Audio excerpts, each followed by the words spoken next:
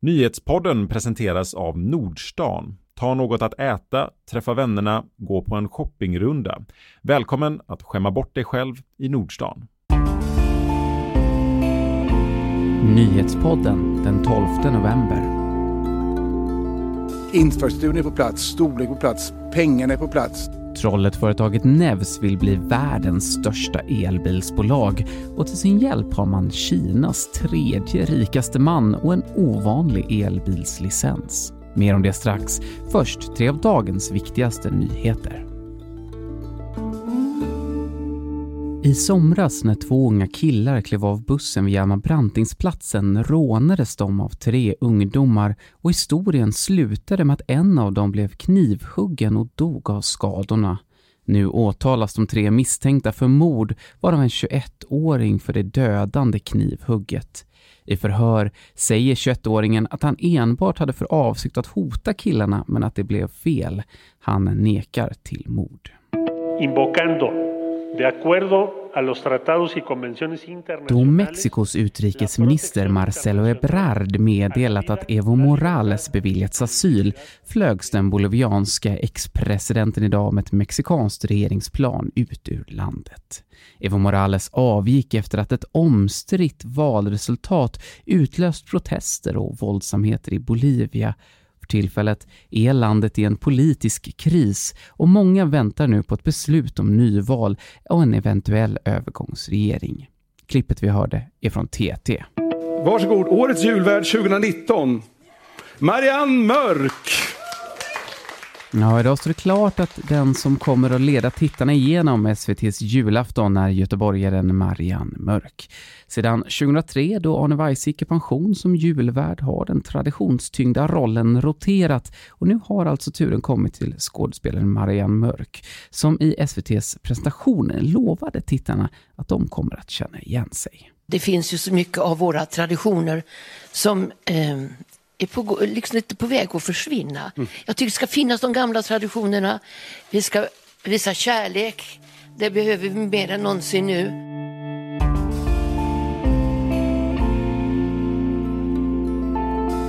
Det har varit tuffa år sedan Nevs reste sig ur Saabs konkurs. Men nu ska en av Kinas rikaste män göra Trollet-företaget till världens största elbilsbolag.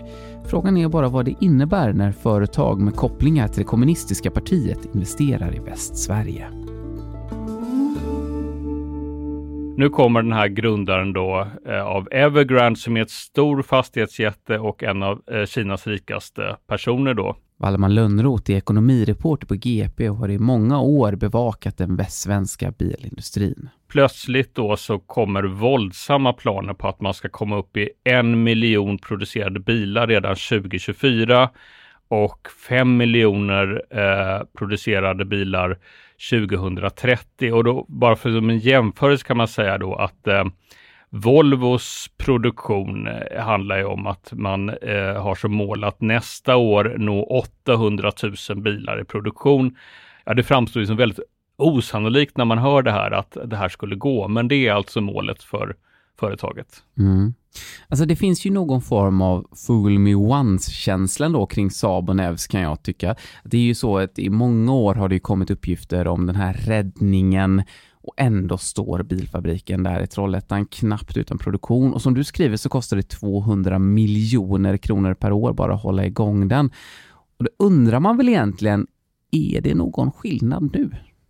Det som den här investeraren nu, alltså han är ju Kinas tredje rikaste dollarmiljardär och de verkar lägga resurser. De har fått Nevs, de har investerat 20 miljarder hittills då, framgår det, och ska investera mer då enligt vad som ska vara på gång. Och det krävs ju den här storleksordningen om man ska komma igång. Och men sen ska man ju nå kunder. Och där en sak som jag tyckte var intressant som kom fram där, det är ju att de är ju en fastighetsjätte, så de har en gigantisk massa lägenheter och bostäder i Kina. Och tanken är som affärsmodell att man har såna här bildelningstjänster och kan använda det här märket i sitt eget fastighetsbestånd, och det är ju en intressant tanke för att boxas in som något nytt märke bland alla. Jag menar, hela bilvärlden satsar på elektrifiering och det finns hur många sådana här elektriska startups som helst, va?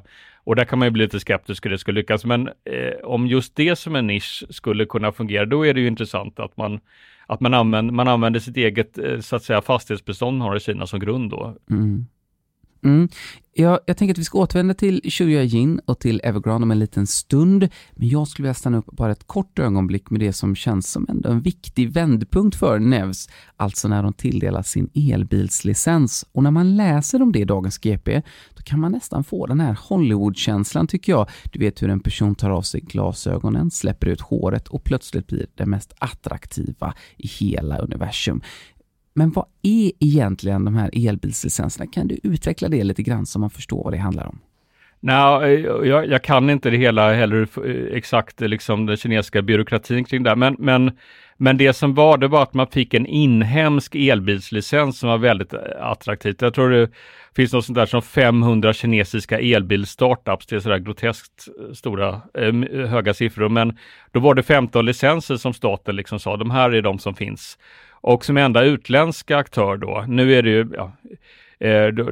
Kai Yuanyang, den här Nevs-grundaren, han har ju starka Kina-kopplingar, så han är från Kina och sen jobbade inom AB Volvo ett tag innan han åkte tillbaka till Kina och blev entreprenör där. Men i varje fall, det är den enda utländska aktören som fick det, och då blev det oerhört attraktivt.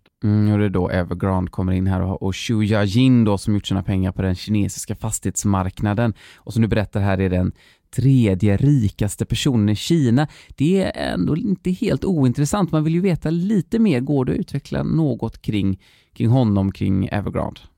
Om man ser bakgrunden då, fastighetssektorn då blev, alltså det är lite svårt att förstå hur snabbt det går, men det är ju en kommunistisk regim. Det är ju en enpartistat som har gått, kommunism brukar betyda icke-kapitalism, men så är det ju inte i Kina. Det är ju det som är svårt för oss att förstå och fatta hur det här funkar hela tiden. Men då den här fastighetsmarknaden släpptes lös i slutet på 90-talet, 98 va?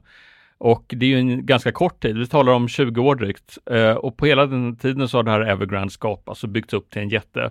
Det går oerhört snabbt och det är svårt att hänga med i svängarna, men den här grundaren då, han har skapat förmögenhet inom fastighetsmarknaden och flera andra också då.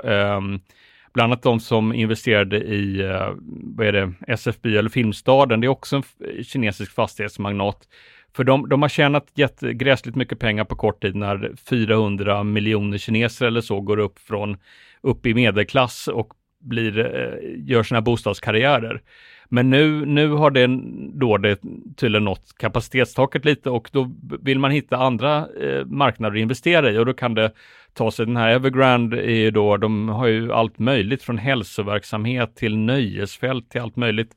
Så då vill man investera i nya verksamheter, och just fordonsindustrin då är en het, för det har ju staten pekat, nu ska vi satsa på elbilar, och då har han gett sig på det helt enkelt. Så att det är bakgrunden då. Just det. Och det här är ju ett företag som har starka partikopplingar till det kommunistiska partiet i Kina, det styrande. Ja, det är när man går in på den kinesiskspråkiga hemsidan så är det väldigt tydligt att de är starkt. Han är lokal partisekreterare och står kamrat och så jag kan inte bedöma om det här är, vad är det som krävs av de här starka entreprenörerna, för att under Xi Jinping så har ju kommunistpartiet dragit åt tumskruvarna på de här. Alltså den här Jack Ma, Alibaba-grundaren, han var ute och var ganska kaxig, och sen började han vifta med partiböcker och sådär. Så att frågan är, det är lite svårt att bedöma, är det för att de måste, för att om man inte, kommunistpartiet vill inte ha allt för sådana här lösa hästar som har mycket makt och börja ta få politiskt inflytande. Det är ju en diktatur. Och vad är ett genuint engagemang? Det förstår jag är svårt för dig att svara på här just nu. Samtidigt så är det ju någonting som alla ändå måste förhålla sig till helt oberoende. Som vi återvänder till den svenska västkusten. Hur ser det då ut bland politiker här, näringslivet här? Är man kritiska till Kina och de här företagen med då starka kopplingar till det kommunistiska partiet? Alltså jag är ju ingen sån här övergripande Kina-kännare eller så, men det man har en känsla av är den här vanliga kluna svenska bilden. Vi har till exempel en framgångsrik vapenexport samtidigt som vi arbetar för fred. Alltså det är hela tiden både och.